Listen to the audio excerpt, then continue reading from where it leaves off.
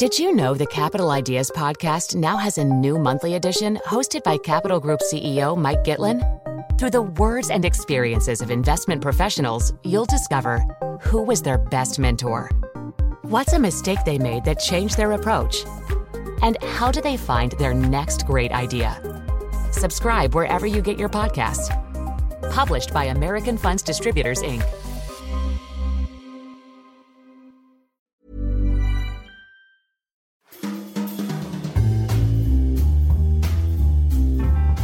Welcome to Banking Weekly from the Financial Times with me, Patrick Jenkins. Joining me in the studio today are Stephen Morris, our European banking correspondent, and also Nick McGaw, our retail banking correspondent. We're also joined by Caroline Binham, our financial regulation correspondent, and Elaine Moore, the deputy editor of Lex. Down the line from Beijing, we're joined by Don Wineland, our Asia financial correspondent. And this week, we'll be looking at UBS and Swinegate in China, a look at Deutsche Bank as it founds a bad bank, and finally Facebook. How is it going to shake up the payments world? First, though, to that story about UBS.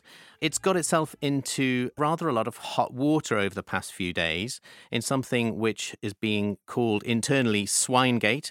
This was after a senior economist at the bank, Paul Donovan, talked about the epidemic of swine flu in China and appeared, in terms of social media response, to be calling Chinese people pigs. That, of course, is not what Mr. Donovan said. Don, thanks for joining us. Explain exactly what did happen, what Mr. Donovan was talking about, and how it's got out of control.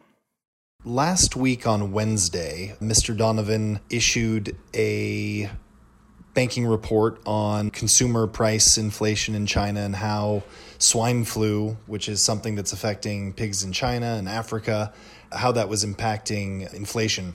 Now, in his report, he uses the phrase Chinese pigs. Basically, he's talking about the viewpoint from a Chinese pig, the animal, if you were to have swine flu, whether or not that would matter to you. And he's saying that it would matter, of course, if you were a Chinese pig or if you're a consumer of Chinese pork. The way that it's been construed in China on social media has been basically that he's called Chinese people pigs. Looking at the translation from the perspective of an English speaker who also reads Chinese, it's pretty easy to tell that some of these translations and interpretation of this are not entirely genuine. It does seem like people have whipped up nationalistic sentiment in order to make people upset at UBS. Let's see how the bank and Mr. Donovan have responded. Mr. Donovan has been put on leave, and he also very swiftly, within a day or so of this blowing up, issued an apology over the incident. Let's hear what exactly he said. First, an apology to my China listeners about yesterday's podcast on inflation in China. I apologise unreservedly for any misunderstanding caused by my innocently intended comments. We've removed the audio comment from circulation. To be clear, this comment was about inflation and Chinese consumer prices rising, which was driven by a 14.4% year-on-year higher price for pork. So, Don, where does this leave things? UBS does seem to have been losing business as a result of the farrago, is that right?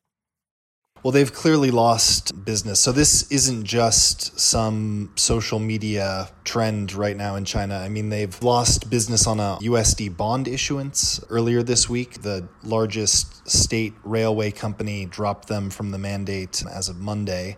Prior to that, one of China's largest securities houses, Haitong Securities, said that it was severing their relationship with UBS. So it's far more than just some kind of social media blow up. It's really rippled out into real UBS business in China.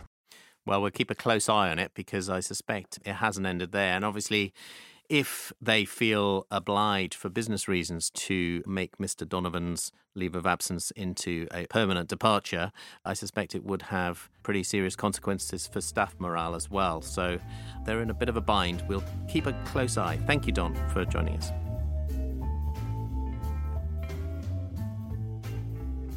So let's move on to our second topic and a look at Deutsche Bank. Stephen, you led the story the other day about plans to set up a new so-called bad bank within Deutsche to take on some non-core assets. Could be up to 50 billion of assets weighted for risk. Is this the decisive radical plan that Deutsche watchers have been waiting for? Well, you have to hope so. We've had so many final restructurings over the years at Deutsche Bank. But this one, the new-ish CEO, Christian Sewing, is really trying to address the bank's underlying problems, get rid of a lot of these non-revenue generating, capital-intensive assets that have been sat on the balance sheet, a real drag on both earnings and also their capital buffers, and also radically cut back the unprofitable parts of the trading arm, which is the equities business and rates business, particularly in the US, but also in other places outside of Europe. And as one of the people we spoke to for an analysis piece said, it's going from being the Goldman Sachs of Europe to more the BNP Paribas of Germany. So Deutsche Bank really retreating back to its roots, which, as you remember, is a trade financing bank for German corporates without the ambitions of doing exotic derivatives in the US and leading massive Californian tech IPOs. Well, it's an interesting plan, which we, as you say, sketched out what we have found out about it. The details will be announced, we believe, along with second quarter results at the end of July. But I just wanted to bring in an expert on bad banks now. Jan Kranstrom has set up several bad banks in his life, or at least run them. Thank you for joining us. I remember, Jan, we first dealt with each other back in Germany, probably about 15 years ago, when you were running the bad bank at Dresdner Bank, which, of course, no longer exists as a separate entity. It's since been subsumed into Commerzbank. But Jan, what are the merits more broadly of setting up bad banks? Why do people do it? Well, I guess the important start is that you have a huge problem in your entity. Can be a bank, can also be a company, of course, industrial company, and you need to do some really radical moves.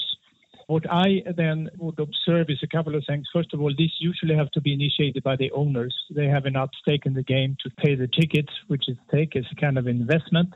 Board and management are usually potentially part of the problem, and the restructuring always means that their jobs becomes less certain going forward. So I think it has to come from the owners. In all cases I have done, it's owner initiated. The big thing is, of course, we talk about bad bank, but in reality, it's about defining the future, the good bank, if you like.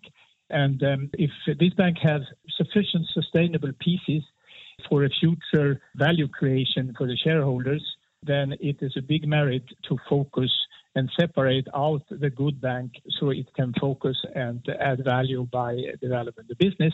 And therefore, you have to take care of what we usually call in popular language, the bad bank. And the bad bank has, of course, a completely different governance need, targets, rewards. People typically work themselves out of a job, which takes a certain type of measurements to secure the people to finalize their job. In both reasons, there is an urgency. Of course, you would like to get the good piece moving as fast as possible in this competitive market. And you need to have some speed in the restructuring of the bad part so you can divest the pieces in an organized way as soon as possible. Just remind me when you were winding down the Dresdner bad bank, and before that, obviously, one of the first operations you did of this kind was back in Sweden in the mid-1990s. How long typically did it take you to wind down this kind of bad bank? I think in both cases we spent 5 years. Dresdner a little bit shorter. It was 35 billion euro of assets. The Swedish situation was a little bit more complex, and we had much more underlying assets to absorb, so it took 5 years. Yeah. Well, that's food for thought indeed. Let me bring in Stephen for a final word on this. As Jan said, one of the crucial points that you need to bear in mind when you're creating a bad bank and hiving that off and selling the assets is that the remainder of the operation, the good bank, if you like, is credible, has a credible business plan. And we think that alongside this bad bank announcement, they are going to double down, if you like, on some of their existing operations, the transaction bank, maybe their private wealth management operation. Are those credible entities? Can you found a kind of good Deutsche Bank? Well, they certainly seem to think so. A lot of the investors and the analysts and also the executives themselves that we've talked to over the course of our reporting believe that the transaction bank specifically, so the part that does cash management, the part that does trade finance, really has deep relationships with corporates doing relatively vanilla banking for them, but is consistently profitable, doesn't attract major losses, and links very closely with their other strong business, which is their fixed income trading, which is bond and parts of their rates trading. So there is a good Deutsche under there somewhere. The question that we've always been struggling to ask is why it has taken Deutsche so long to retrench back to this good bank. Now, one of the arguments we've heard is that they quite simply didn't have the capital space, both in terms of their loss-absorbing buffer and also the cash generation. But it's got to the point now where the shares are trading at a 149-year low. Investors have said, OK, we can't raise any more equity from us after raising 30 billion euros since 2010. So this really is sort of a last throw of the dice for at least the current management team. And I guess for all the 90,000 odd staff that Deutsche Bank has left, you have to hope that this restructuring really is the final one that reveals a sustainably profitable and well-behaved Deutsche Bank underneath. Certainly a lot to play for. Stephen and Jan Kranstrom, thank you so much for joining us.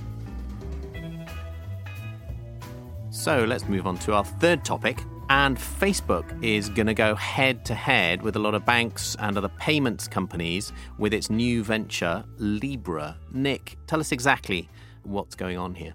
Yeah, so we've been hearing bits and pieces dripping out of Facebook for the last couple of months and finally got the full details on Tuesday, and it emerges that it's not just Facebook. They've taken the lead but are working with different backers from venture capital firms to Uber and Vodafone and Visa and several other big companies to create this sort of global digital currency. In practice, there's kind of three parts to this. At the top, there's a supervisory body called the Libra Association. That's what those other backers have joined, and they'll be supervising how things work and the technology and also managing a reserve of real-world assets like treasuries and currencies. The second part of this, which is the Libra cryptocurrency, is the Libra coin and a blockchain-style network that, in theory, other firms will be able to build on top of. So they say it will be scalable and it will be able to deal with money laundering risks, and you'll be able to build more complex contracts on top of that should allow for new types of financial products. The third bit is the actual Facebook-owned piece, which is called Calibra, and that is going to be the first wallet that is built on top of this network. At a basic function, it's going to be a way to let people pay their friends through WhatsApp or Facebook Messenger. But the idea is to build it up into a bigger payments product where you might be buying things through Instagram, or if you're a migrant worker, sending money back home, getting into the remittance industry, which is actually huge around the world. And then longer term, they're hoping to build into more of a full-on challenge towards banks, in the sense that there are hundreds of millions of people around the world, and millions even just in the UK and US of people who don't have proper bank accounts. And they think this could be an area not just like, say, a PayPal, where you only use it for making purchases, but something where you could be storing your money and saving as well. The impact here could be huge, couldn't it? And I'm sure Facebook is spinning it that way. I suspect one of their lines would be that they have the power to end the issue of people being disenfranchised from the financial system, bring those masses, as you say, those millions of people into access to cash or access to financial services. From an impact point of view on the established players in the industry, this is also potentially massive because Facebook has the kind of reach with its billions of users that no other financial institution would. Who is set to lose from this? So this is all contingent on it working. It's quite a big if, but if it does work, a lot of different people, almost every link in the current payments chain stands to lose to a lesser or greater extent. The blockchain network itself on which these products will be built, that gets into the backyard of people like Visa and MasterCard, who provide the existing infrastructure that powers the back end of transactions. And then at the more consumer-facing side, where Calibra is sitting, that's where card issuers, generally banks, but also people like Apple, who've been moving into this space recently, and PayPal, and the acquirers who are people like WorldPay, who link customers' cards with merchants and the sort of MasterCard networks, they all stand to lose out as well. Banks could lose out doubly so if it does genuinely become a place where people store money, not just spend it. Even the Libra Association, which is managing a big reserve of assets and supervising a currency, you start stepping on the toes of central banks, which leads into the big if of whether they can actually get approval for all of this stuff. Yeah, absolutely. It's really shaking up that space of central banking and regulation, of course, which goes to the heart of how much control central authorities have over the payment system and the money creation system. So, Caroline, what are the authorities saying? Well, Mark Carney, the governor of the Bank of England, was asked about this on Tuesday while he was at a central banking conference in Portugal. And essentially, he said that the BOE is keeping an open mind about Facebook's plans, but obviously they are going to be subject to scrutiny, particularly if they reach that systemic level where many people are using Libra to essentially buy goods and services. So I think what the BOE has said is that certainly it should be studied at a global level rather than country by country, which I think is broadly sensible. So that would probably be the Financial Stability Board, which is something Mr. Carney used to chair, as well as the G7, IMF, those kind of bodies. I think there are obvious policy and regulatory concerns that are thrown up by Facebook's rather ambitious plans. And they range from the very kind of existential questions such as, is Libra actually money? Is it a token? Is it indeed a financial instrument, which would bring to bear the rather tough securities laws in the United States and Europe, through to very prosaic questions about data protection and indeed money laundering and whether this could be used to facilitate financial crime. And these are things that regulators and policymakers really are only beginning to grapple with now that they've seen the detail of the white paper. Well, indeed. I suppose Facebook shouldn't be surprised. It has announced a pretty ambitious overhaul of the way all of this financial structuring takes place. So it can expect, I suppose, to have the world's authorities, regulators, central banks scrutinise it pretty closely. Well, you know, if you've got one of the world's biggest tech companies that's already subject to a raft of political scrutiny over its ability to handle data, then it's only natural that once it announces its foray into financial services, that is definitely going to get the attention of regulators and policymakers the world over. So, Elaine, from a Lex point of view, give us your take on this Facebook initiative. Is it going to work? My take is that this is incredibly ambitious. It's impressive to get together this group of partners, to put PayPal and Visa and Uber and Lyft all in one room. This is not a group of organisations that you expect to see working together necessarily. I also think it is extremely risky and highly unlikely to work. I just can't see why users, an average user, would want to trust Facebook with the sort of information that will be required to use this. I know they've said they've worked with partners. I know they say that the information will be kept separate from the advertising accounts. However, I don't think that Facebook necessarily understands how the general public feels towards the company these days. So I suppose it's one thing, yes, for Facebook to manipulate the data of its users when it's all about messaging and posting photos or whatever. But when it's to do with financial information, people are much more nervous, aren't they? Yes, people and also regulators are much more nervous, as they should be. And Facebook has not yet addressed exactly how any of this will work. So it hasn't said exactly what the digital coin will be. It hasn't said whether it will be a security or not. It has said that it wants to be very proactive in talking to regulators, but it hasn't specified exactly who it's spoken to and how they feel about it. There's a really good reason that it's announcing this way ahead of the actual launch. And to some of us, that suggests that it might never actually happen. I also think it's very strange. They want to have 100 partners and they've announced 28. Where are the rest? Where are they? Queuing up. Are they? I'm not sure. We shall see. Thank you very much. Well, that's all for this week. Thank you to Stephen and Nick, and also to Caroline and Elaine. And thank you to Don Wineland, who joined us from Beijing, and our guest this week, Jan Kranstrom, the Bad Bank Specialist. Thank you for listening. Remember, you can keep up to date with all of the latest banking stories at ft.com/banking. Banking Weekly was produced by Fiona Simon. Until next week, goodbye.